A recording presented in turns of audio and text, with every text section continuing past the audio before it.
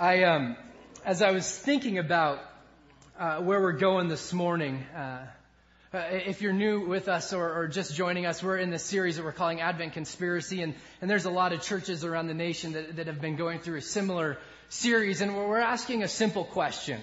We're sort of observing, one, that the first Christmas made a pretty big difference. I think that's an understatement. That the original Christmas made a definitive difference in our world. And we're simply stepping back to ask the question, is it possible that Christmas could once again make a difference? Sort of beyond the consumerism, beyond the presents, beyond the Santa, beyond the families getting together, and none of that stuff is bad. But it doesn't necessarily leave us with making a lasting difference.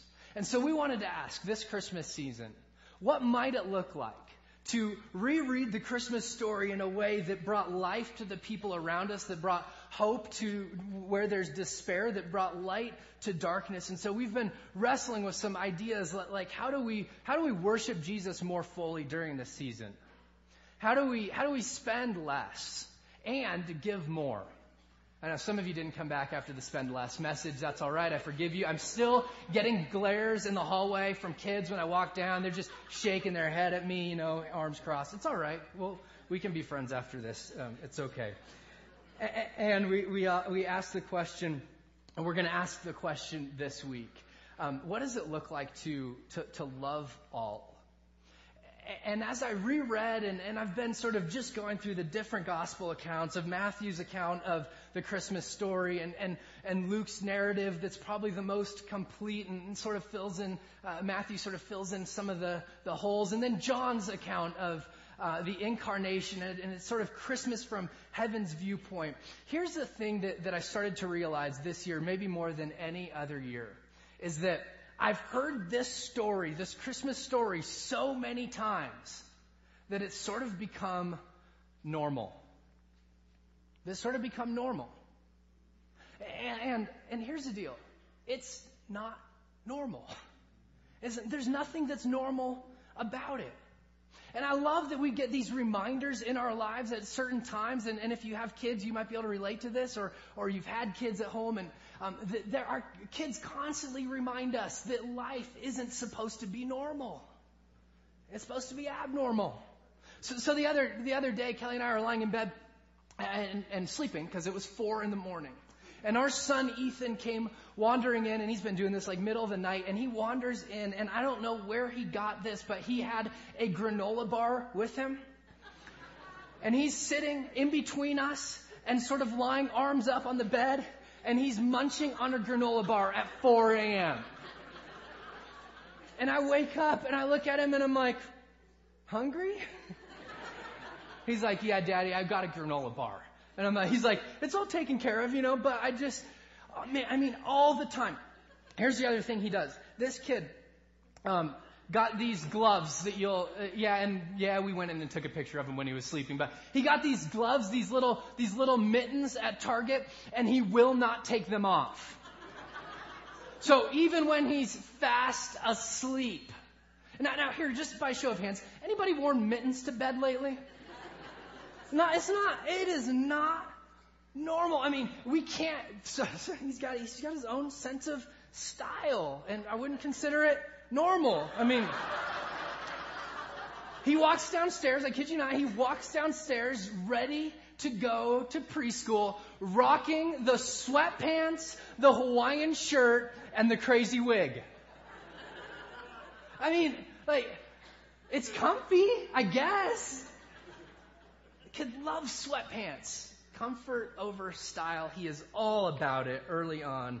And as I've sort of interacted with him, and I love his quirkiness. I love his just zeal for life. And I love just that he's not normal. How boring would normal be? He's not that. And as I read back through this Christmas story, I'm going, there is so much. It's not normal. But you see, here's the danger, is that you may have sat in church for so long that you read it and you go, yeah, makes sense. It makes sense.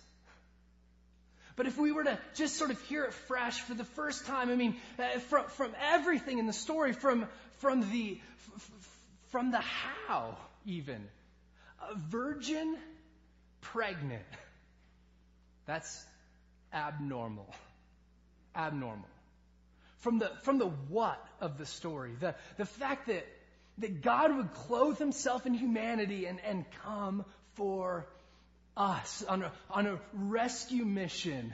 The what of the story is just, it's abnormal. It's crazy.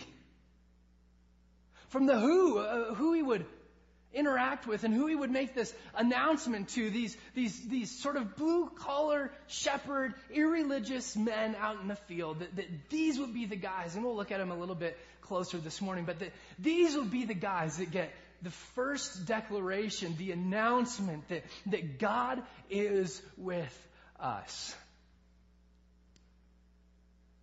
I mean, virgin birth, God clothing himself in humanity to rescue people who are actively against him,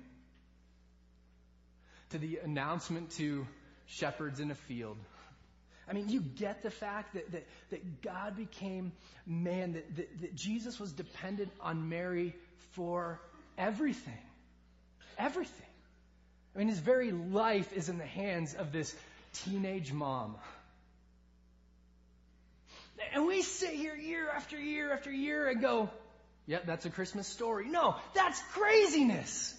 That is, and I hope it's fresh for you this morning. I hope it maybe has a little bit of a flavor of being just new, because this story should never get old.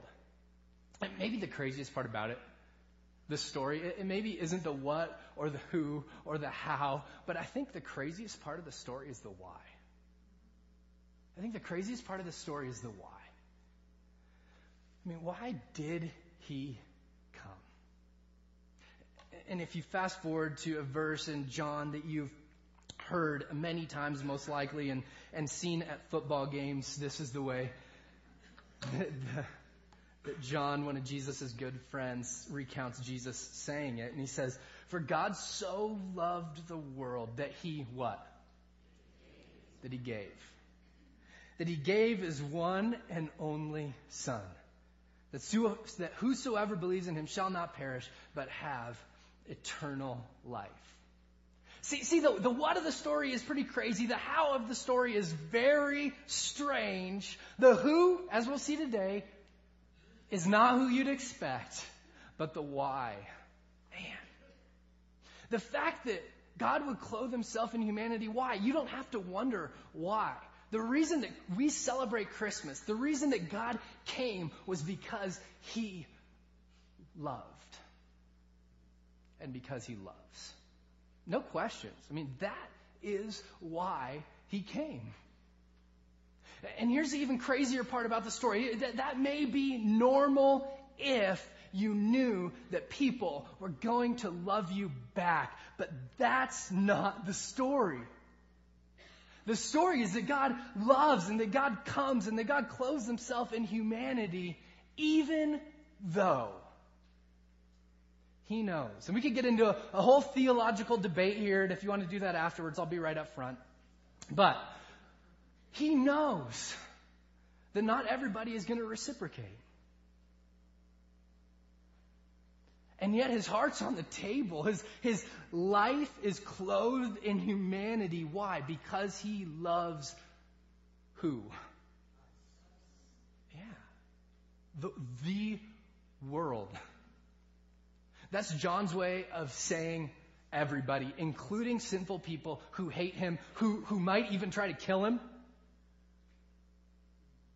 Even them. Even them. Here's the scary part about not only Christmas, but about just the story that God is telling through history in general. It's that he doesn't just invite us to hear the story. He doesn't invite us. His invitation is not for you to come every Christmas season and hear the story about the baby born in Bethlehem a little bit over 2,000 years ago. He doesn't come so that we can just sing songs and have a nostalgic feel, although that's not bad, that's good. But that's not why. That's not why we gather. That's not why we come. We don't come to simply hear the story, and you don't come to hear me tell the story. God is interested in way more than you hearing. He's interested way more in than you telling. He is interested in you living this crazy story. So Christmas should make us step back a little bit, because God is making an invitation to you and to me. Not just to hear the story about the baby born of a virgin in a little garage 2,000 years ago, but he's saying, how do you, South Fellowship, how do you, whoever you are, wherever you come from, live out this story? And here's the deal. The story isn't normal. So if you think you can just go about your life in the normal sort of everyday and fit in and live the story, good luck. Because the story is very weird. From the who, to the what, to the how, but man, definitely to the why. See, his love by our definition is illogical and irrational because it is so grand. You've never laid eyes on a person that it does not encompass. That verse does not apply to. There's no footnote. John's not going, hey, for God so loved the world that he gave his one and only son. There's not a little A after that, C bottom, C footnote, except people who are fill in the blank. There's no footnote. So I want to step back this morning and have us ask ourselves the question. What does it look like to not just hear the story, but to live the story? See, because here's the deal. Jesus is calling you not only to hear it, but he's calling you, he's inviting you in his goodness and his grace to you, because he's for your joy. Hear me on this. This is not dutiful obedience. This is hedonistic quest for joy. He's inviting you and me to live this story, to live it out. And I think one of the ways that we get the best picture of what that looks like is if we just look a little bit deeper into the way that Luke tells the story. In Luke chapter 2, we're going to start in verse 8. I'll give you a second to turn there. Luke chapter 2, starting in verse 8. And there were shepherds living out in the fields nearby, keeping watch over their flocks at night. And an angel of the Lord appeared to them, and the glory of the Lord shone around them, and they were terrified. I mean, can you blame them? Minding their own business, all of a sudden light show, and they're sort of, elbowing each other, I'm sure, wondering, are you seeing this too? It's not just bad pizza I ate. They're like, no, we see it. We see it. They're terrified. But the angel said to them, do not be afraid. I'm sure that did it. I'm sure they were like, all right, cool. Yeah, now we're all right. I bring you good news of great joy that will be for... Oh, whoa. There's that word again. See, obviously, John or Luke didn't get the memo. See, we teach this in premarital counseling all the time. You stay away from absolutes. They get you in trouble. You always do this. You never do that. You don't say those things because they're just not true. Most of the time. In this case, good news. I love that he has to use these modifiers, because Luke could have easily wrote, or the angels could have easily said, we bring you news of joy that's for people. But he wants you to hear something. He wants you to hear that this isn't your normal news, that this is good news. And that this isn't your normal joy. This isn't the Christmas joy that we get in these next few days leading up to Christmas that then sort of subsides afterwards. This isn't your normal news. This isn't your normal joy. And this isn't for just some people. See, what the angels want these shepherds to hear is this is good news of great joy that's for all people. And see, what they need to hear too, and we're going to talk about this in just a moment, is, hey, shepherds, this is good news of great joy that includes you too. Today in the town of David, a Savior has been born to you. He's Christ the Lord. This will be a sign to you. You will find a baby wrapped in cloths lying in a manger. Evidently, there weren't a lot of those lying around. That's their sign. There couldn't be too many of them. Suddenly, a great company of the heavenly hosts appeared. This is sort of after they're able to catch their breath a little bit. The terrified nature of seeing one angel, they're like, okay, we're all right with this. We're cool with this. What did he say? Good news, great joy, all people. All right, we can remember that. And then suddenly, a great company of the heavenly hosts appeared with the angel praising God and saying, glory to God in the highest, and on earth peace to men on whom his favor rests. You wonder if the shepherds start going, I wonder if we're those people on whom his favor rests. And when the angels had left them and gone back into heaven, the shepherds said to one another, let's go to Bethlehem and see this thing that has happened, which the Lord has told us about. So they hurried off, and they found Mary and Joseph and the baby who was lying in the manger.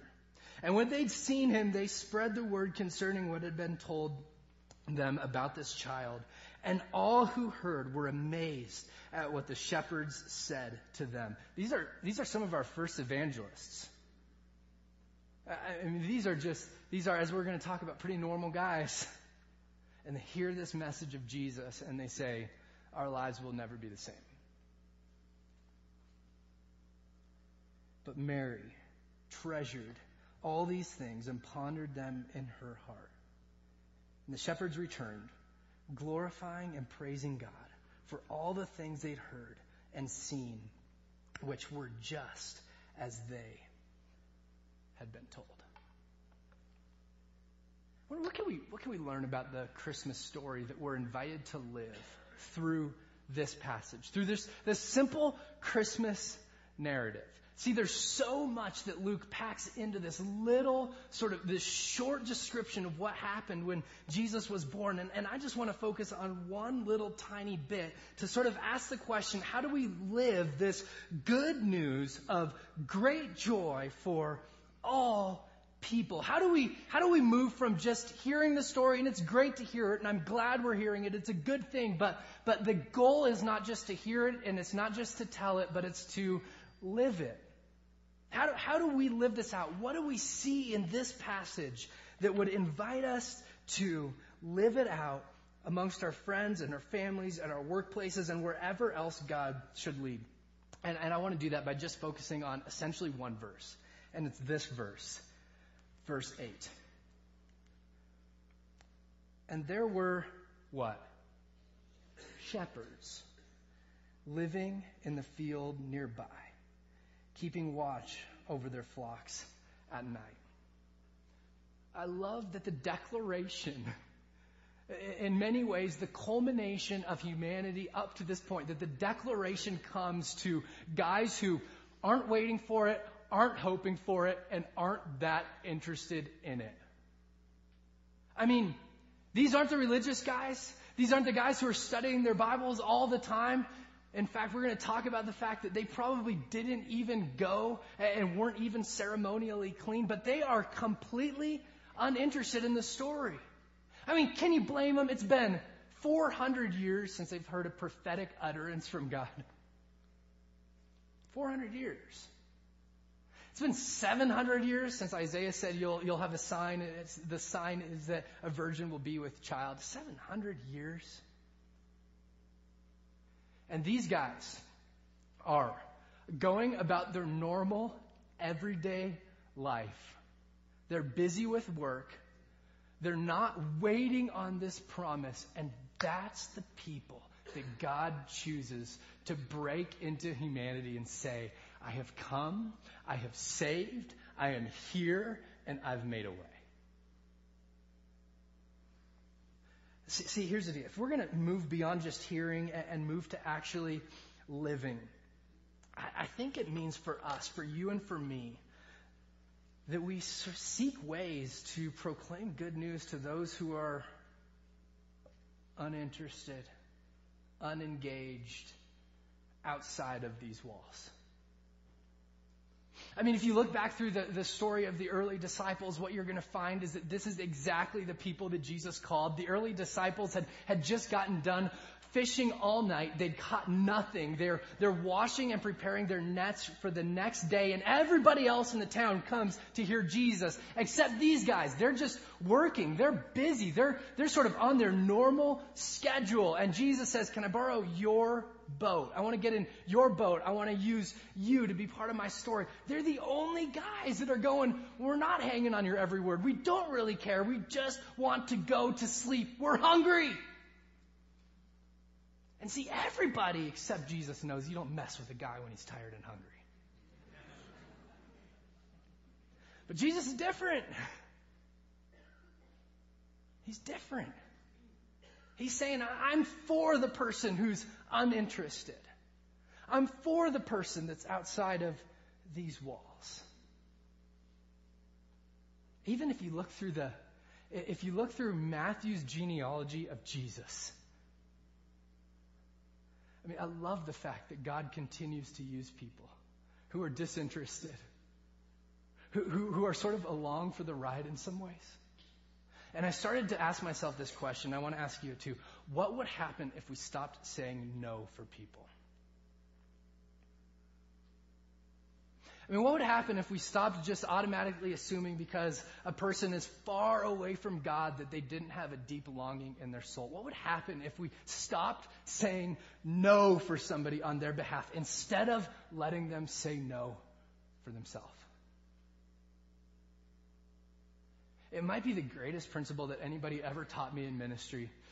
It was simply, Ryan, don't say no for anybody. It changed the way I walked onto college campuses as a college pastor. It changes the way that I interact with people. And here's the deal, friends. I'm so glad that my friend's senior year of high school didn't say no for me. I'm so glad that he didn't think, this kid's been around the story for so long and he didn't get it and there's no way he's going to. And I just sense God saying, listen, if we're gonna live the story and not just hear it and not just tell it, then our eyes need to be reopened to the people who are around us, maybe in the everyday, who we just said no for so long. And the Christmas story reminds us, hey, if people are going to say no, let them say it for themselves. See, these shepherds, everything about them said that they should have been written off. But God says, I see you, and I'm with you. And even though you're far away from me, I'm going to break into your world. I love the way that Dallas Willard puts it when he says this: the first act of love is paying attention to someone. The first act of love is just simply stepping back and noticing and paying attention in a way where we say, I'm going to hope for you. Instead of assuming a no, I'm going to assume yes, and I'm going to move forward on it. How might that change our relationships? How might it change our workplace? How might that change our world? See, the way I rationalize it is, man, these angels had an amazing message. Of course God would interrupt their life. Of course he would interrupt their work. Of course he would interrupt everything that these shepherds had going on. And I sense the Holy Spirit saying to me, well, what do you think about the message you carry? See, the message that you carry wherever you go, the message that you have the chance to live is good news of great joy for all. See, you won't lay eyes on somebody who's outside of that. Good news of great joy for all. And so these shepherds who, for all we know, are really disinterested, they leave everything and go, and they find this baby. Verse 8, and there were shepherds living out in the fields. Now, anybody ever been camping? Been backpacking? After a week, you don't smell that great, you don't look that great. Now, anybody ever lived out in a field?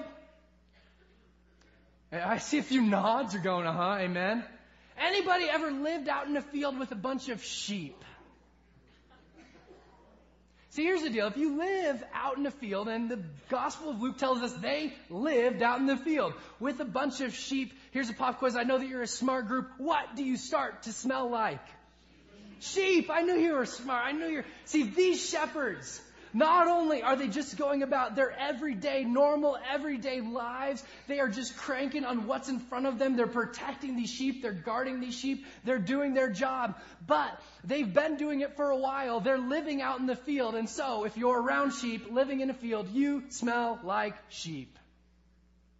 So the people that God decides to make this amazing declaration to aren't the guys in the temple who are ceremonially clean. They aren't the guys who have it all together. They're the guys who in many ways are unlikely and unlovely. They have been living with sheep for who knows how long. I mean, don't you just imagine that these marching orders in heaven, the angels sort of gather around the throne and God's like, the time has come. The time for what? The time to redeem humanity. And they're like, oh, no way. They get to be redeemed? And as Peter writes about this, the angels long to look in on the redemption that we've been offered. And the marching orders come from the throne of God, and he gathers this one angel and he says, I want you to go and I want you to make announcement that I am coming, that I am saving, that I am a God who's here, that I'm not just going to let them perish and drown, but that I am going to rescue. And I want you to make the announcement to shepherds living in a field right outside of Bethlehem. And you could hear the screech marks on the road of heaven as the angel went, whoa, whoa, whoa, whoa, whoa, whoa, whoa. I could have sworn he said, shepherds. You wonder if there are questions in heaven, if they're going, you ask it. Because did you hear shepherds? I heard shepherds. Because it's just not who you'd expect. They're unlikely. They're unlovely. They smell. They don't look the part. I mean, that doesn't make sense. You got a lot of people who built their life around waiting. You got a lot of people who sat in the silence, who hoped, who their whole world revolved around, this could be the year. I know we've waited 400 years, but this could be the time that God breaks in and that he saves. But it wasn't these guys. It wasn't these guys. And so we have to stop and we have to wonder, why is it that God loves to reach people who are unlikely, who are unlovely, who don't look the part? See, because here's what I've been convicted by this week, is that I have a lot easier time interacting with people about faith who are in the church than those who are in the fields. God could have found somebody in a church. He could have found somebody in the temple. He could have made that work. This was not last resort. This was intentional. I am coming for people who are in need. I mean, these guys weren't ceremonially clean. They were out in the field. They were living in the field. That meant that they did not get to go to church on the Sabbath, quote unquote. It means that they probably didn't participate in the feasts. It meant that they were on the outside. They weren't ceremonially clean. In fact, shepherds were so lowly, they were so looked down upon, that their testimony was given zero weight in any legal court. They weren't allowed to testify because people simply didn't believe them. And God goes, yeah, they're my mouthpiece. That's who I'm coming to. They're going to spread the word.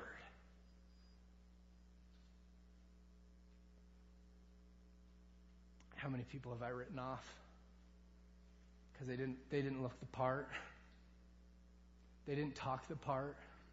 Here's the people I'm comfortable with. Just honest. Here's the people I'm comfortable with. The people who Christianity would make a nice addition to their already good-looking life.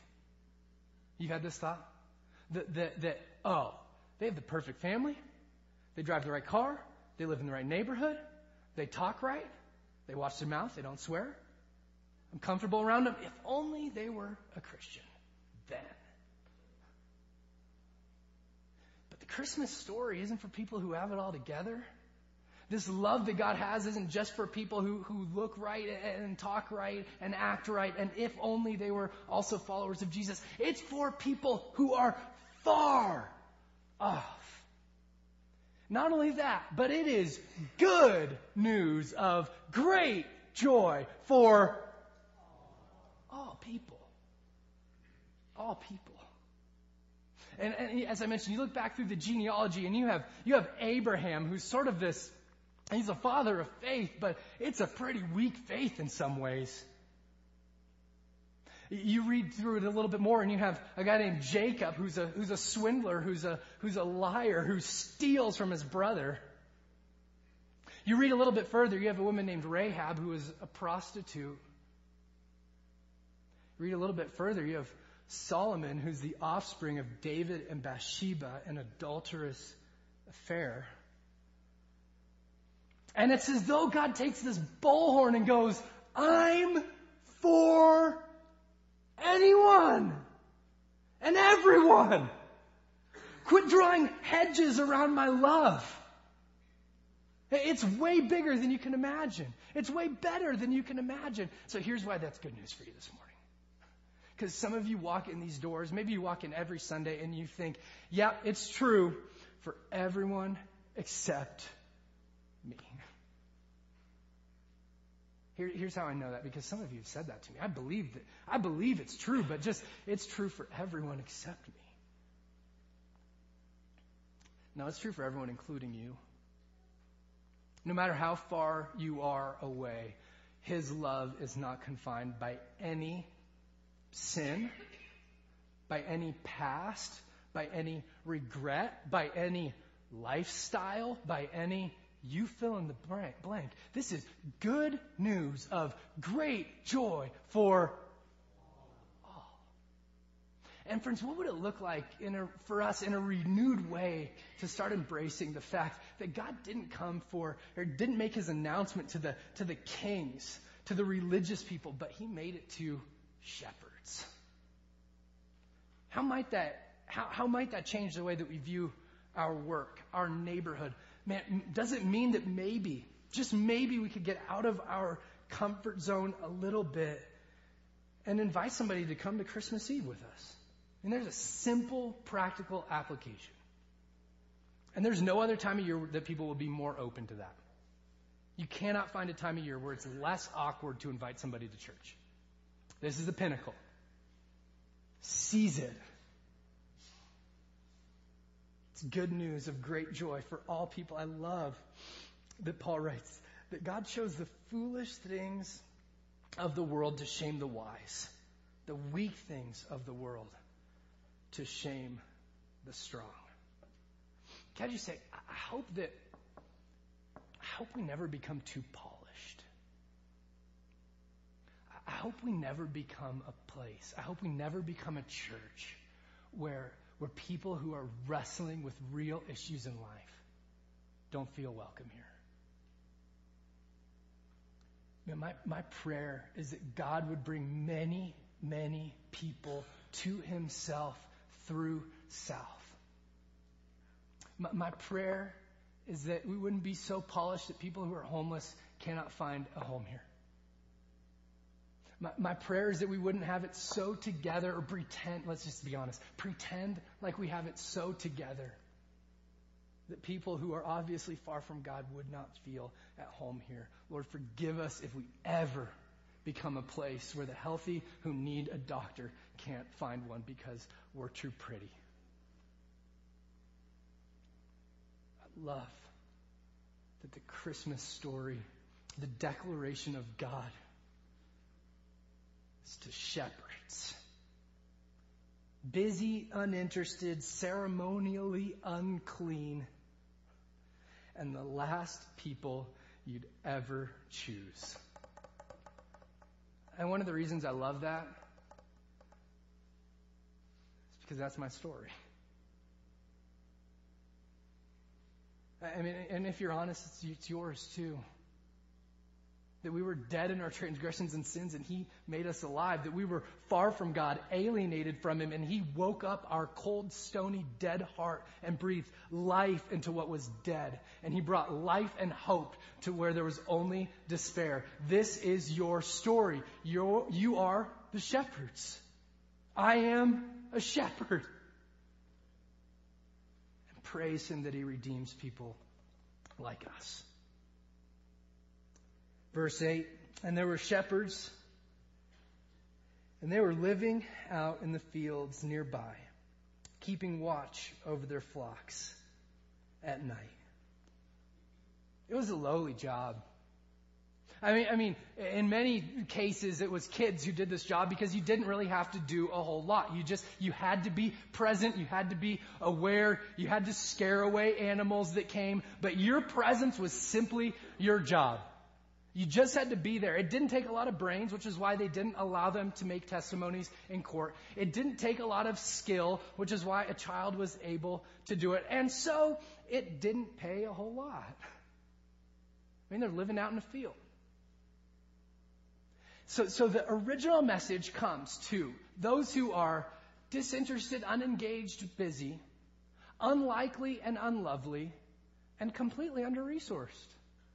I mean, these are poor men who spend the majority of their time with sheep. And so if we're going to live the story and not just hear it and not just tell it, we have to wrestle with this question. How do we find ways to walk with the under-resourced? How do we find ways not just write off the poor, but engage them, walk with them? See, here's my tendency. My tendency is I could never do something to help everyone. It's true. Right? I mean, we can't help everyone. What if we weren't called to help everyone, though? What if we were just called to help whom God brings into our sphere of influence? I love the way that Mother Teresa puts it, and she says this: if I look at the masses, I won't act. If I look at one, I will.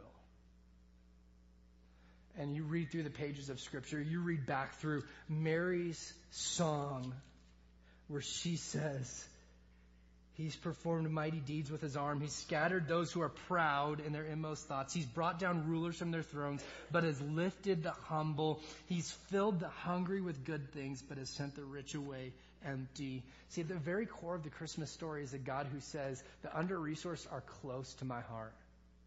They're close to my heart. And my prayer is that they would be close to ours too. And I want to just allow you to hear a little bit of a story testimony from Pete and Sue. You guys can come on up. About how God's using them and working in their hearts and in their lives in this area to ask the question in a fresh way. How do we walk with the underprivileged, the under-resourced, the poor in our area? And so, hi. Is this on? It's on. Can you hear me? It's on. Hey, I wanted to I'm going to ask them a few questions and give them a chance to respond. But you guys are involved with Vision Trust in Liberia, and I want to ask why. Okay. First, I want to also include other people in our group. It's not just Please. us. Bob Andrews, who's teaching right now in Liberia, and also Glenn Pete Peterson is also on our team from our church. But we were in a small group, and God invited us to learn about Liberia, to find out what's going on there. And essentially, all the poorest countries in the world are in Africa, the top poorest countries, and Liberia is one of the poorest of the poor. They went through 14 years of civil war that absolutely decimated the country, decimated the infrastructure. And when you think about extreme poverty, the people who suffer the most are, the weakest people in the society, and that tends to be the children, and what the Bible calls the least of these. And in Liberia, about 20,000 children die every year from preventable diseases, malnutrition. And it's a big number. And you think about the 20 children who were killed in Connecticut, right? Well, this is 20,000 people every year. And so through our small group, and we started learning more and more about it, we decided that God was calling us to this little village in Liberia, this little school that was, kind of forgotten about by the world, as you said. God was kind of pointing us in that direction. And so we got involved in, we went there, started working with the school. And it's all about feeding children who are malnutritioned, and education, getting them education, health care, things like that, but also not just the physical needs of these children, but also their spiritual needs. So you went over to Liberia a few months ago. July. Will you just sort of give us a picture of what you saw? Oh, speaking of a picture of what you saw, can I show that? Yeah. Okay. So right there, you're seeing a little boy having to pump water into big old plastic bins. They put them on their heads, and off they go. And 4 little children show up with bins on their head. They don't have running water at their little houses that are made of clay. They don't have electricity. And I was one of those that would watch the commercials about Africa and go, yeah, that's Africa. That's Africa. I wasn't raising my hand, I'll become saved, but I don't want to go to Africa. I was never one of those Christians. So it's just, when you were talking about the unlikely and all that, it's like I was never expecting to go to Africa, but it's been cool to have that experience. But what's really cool is he mentioned Vision Trust. We've partnered with Vision Trust. They choose godly men to oversee the school, so they actually go and look, and they're looking for a long time. Pick a godly man to oversee a school who's passionate about Jesus, wants kids to come to know Jesus, but also recognizes their immediate needs of food, water, education. So, neat. So what we saw was a lot of poverty. Yeah. Show one more picture. Let me ask you this, how is God using your partnership here in your lives? As we sort of seek to ask the question, how do we move beyond hearing and step into living? How has living out the story of Christ's good news for all people, how has that changed you? For me personally, I think looking at no matter where you live, if you're in Africa, wherever, how precious our hearts are to God. So you see these children and you might evaluate them of being 8 years old, 10 years old. They're probably older than what you look at them, but God just loves their hearts and are after their hearts. So that's how I think just my own journey, as well as just even seeing these children, as how much God loves them and how precious they are to Him. Neat. You want to say anything in answer to that, or I have one more question for you? Why? So tomorrow we're going to take an offering to Christmas Eve that goes directly to your partnership with Vision Trust. Why would you encourage people to give to that? One of the things about when you go over to Africa and you see these children and how they're living, the poorest of the poor in America would be considered pretty well off by African standards. I mean, it's just amazing. And that $5, which is the cost of going to Starbucks and getting, a cup of coffee, $5 of American, money would literally feed one of these children for a month. And so you start thinking about what's important in life and what's important maybe to God, and you look at these kids' faces and you see how they're living, and they don't really have a safety net over there. Anything goes wrong and it's pretty grim. So, I think that our resources here can go very far in a place like Africa, and so it's exciting to be part of the story that God is putting together here. Neat. Thank you, guys. Thank you.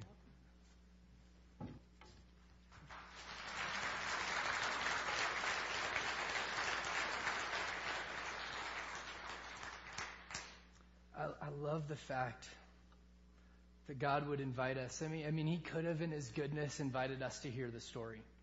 He could have in His grace invited us to even retell the story. But because He's for our joy and wants us to live fully, completely, wholly, and totally alive, He's invited us not just to tell it and not just to hear it, but to live it. And I want to challenge you. Maybe God puts partnering with the Liberia mission on your heart. Maybe He doesn't. But here's the deal. The Holy Spirit will speak to you if you're open today, because I'm convinced that this is close to the heart of God. That He is for people who are outside of these walls. That His first declaration was to people you would never guess and never expect and probably never hope. And it still is. It still is. May we always be a church that says to Him, Jesus, we don't want to be hearers only. We want to be doers of your word. Just really quick before we close. One of the greatest examples I think we've had of this, especially during this season, has been Chris and the youth and the way that they have just led the charge for us to be out in the community with door hangers, inviting people to Little Town of Lights, to running Little Town of Lights, to helping with a food drive at North Littleton Promise, to adopting.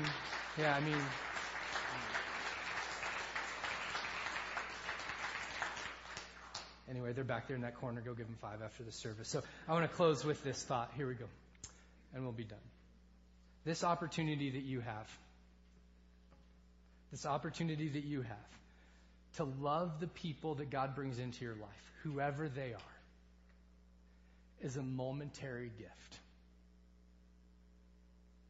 Is a momentary gift. You can't love people in the future. You can't love them in the past. You can love them now.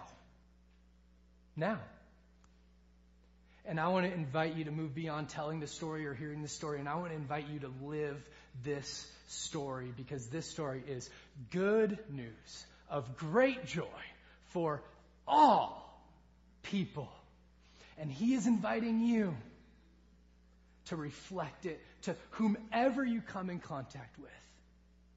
And I pray that you will use that gift. I pray that it will own you in a sense, that you are just captivated by the goodness and the grace, that God would call you when you were far off, and that it would tie you up, as Paul writes, that it would compel you to move forward, to love the people around you. He has been exceedingly good to you.